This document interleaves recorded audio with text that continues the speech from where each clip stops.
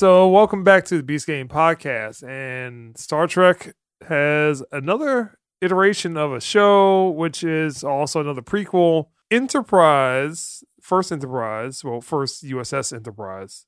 Let me get that correct. But this is the Captain Pike iteration of the Enterprise because technically Captain Kirk is the second captain of the USS Enterprise, the first USS Enterprise.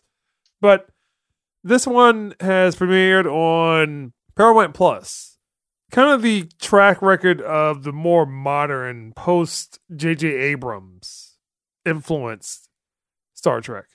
Has not been as well received. I know there's people that like Discovery, but Then you also have Picard, which is also in that vein of post J.J. Abrams influence Star Trek.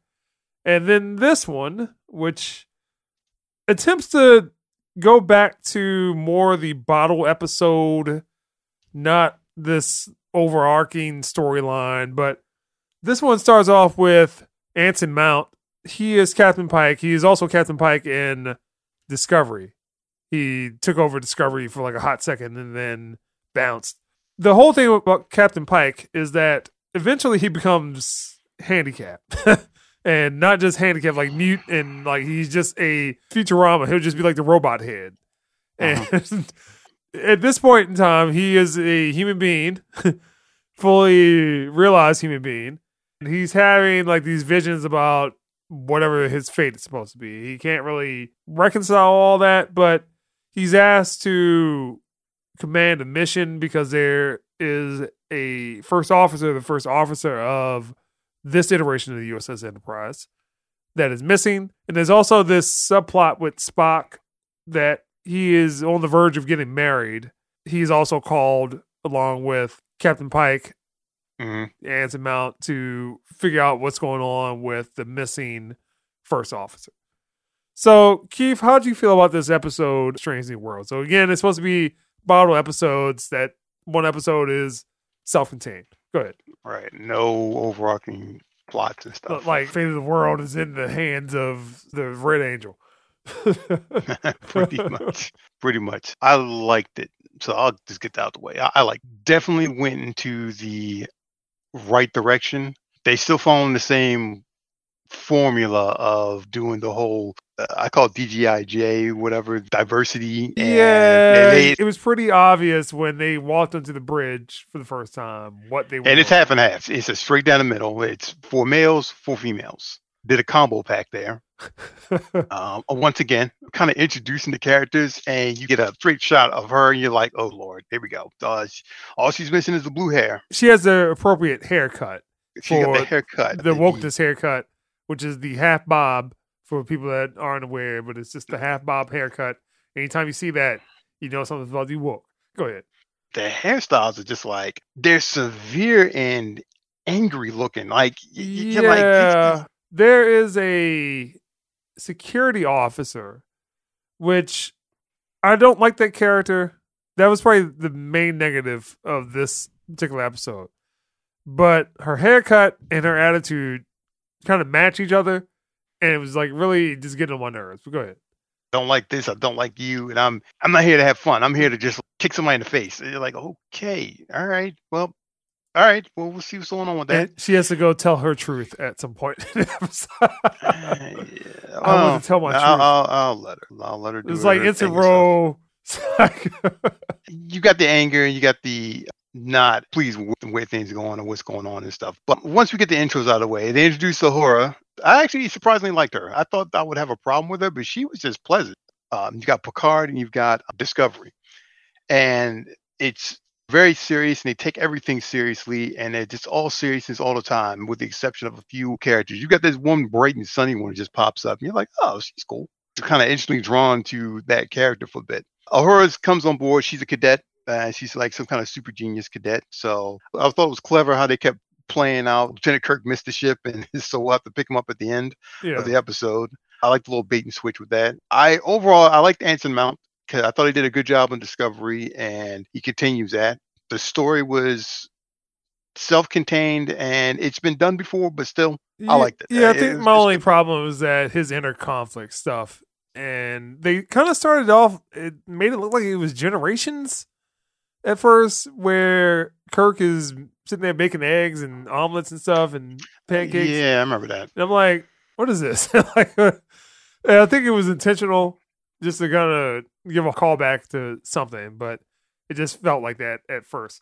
I like the retro futuristic look of everything. The aesthetics, the ships, the ship designs, even the uniforms, technology. Clearly, it's not future tech that we would envision. They took what was done in the 60s and they just upped it, threw a more modern spin on it and stuff, but kept the same design aesthetics, which I liked. I thought that was and I liked the coloring and everything. I thought it was good. I thought it was much stronger intro than Picard, much stronger than Discovery. I think, aside from the security chief, is the approach to this episode, which is something that I keep hammering on all the time.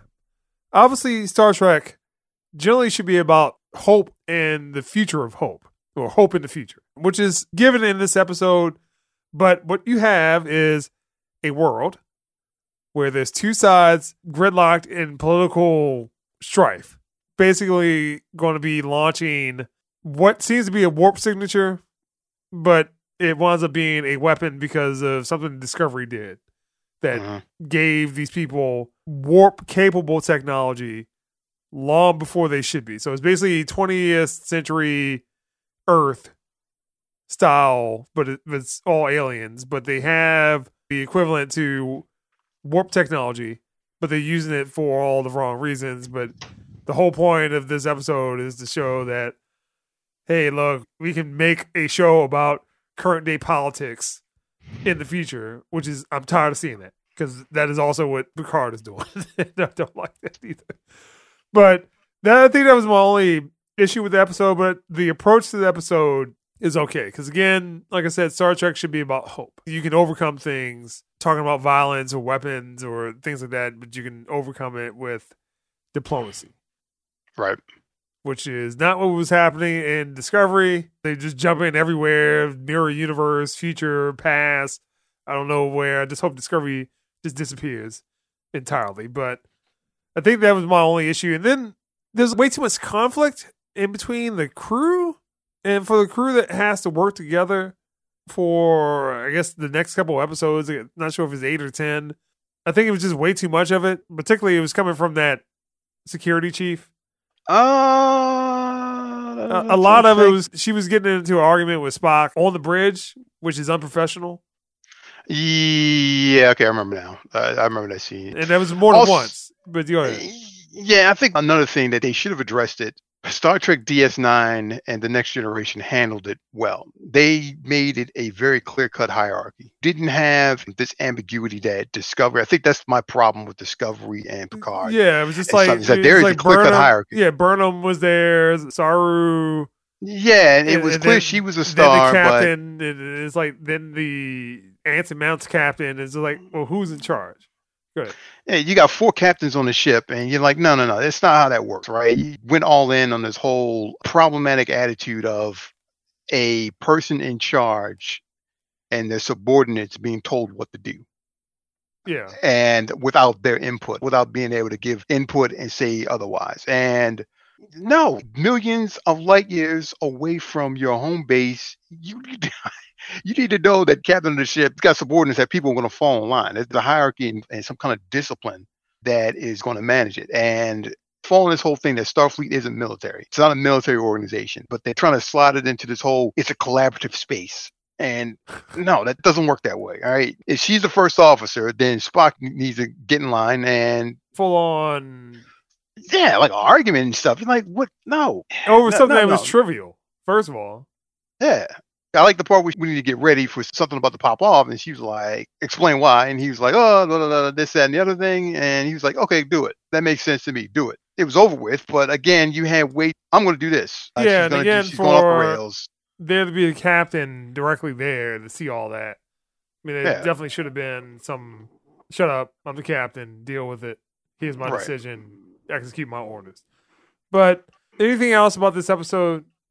I am cautiously optimistic for the Yeah, future. yeah, I got some optimism. after Picard first season, like maybe the first 2 episodes might be. Yeah, no, it's not. Yeah, and then the first episode of season 2 of Picard, I mean, I've pretty much got this whole thing of like, I'm going to wait a couple episodes. I'm not going to fall for that again. Never again. You know, you got me with Picard.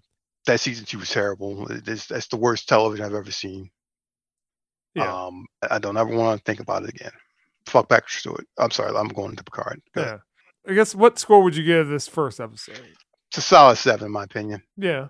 I'm not going to go any further. Yeah. So same thing, 7. Aside from some of the issues around writing and then some clearly overt references to certain things that I didn't appreciate, I thought this was okay.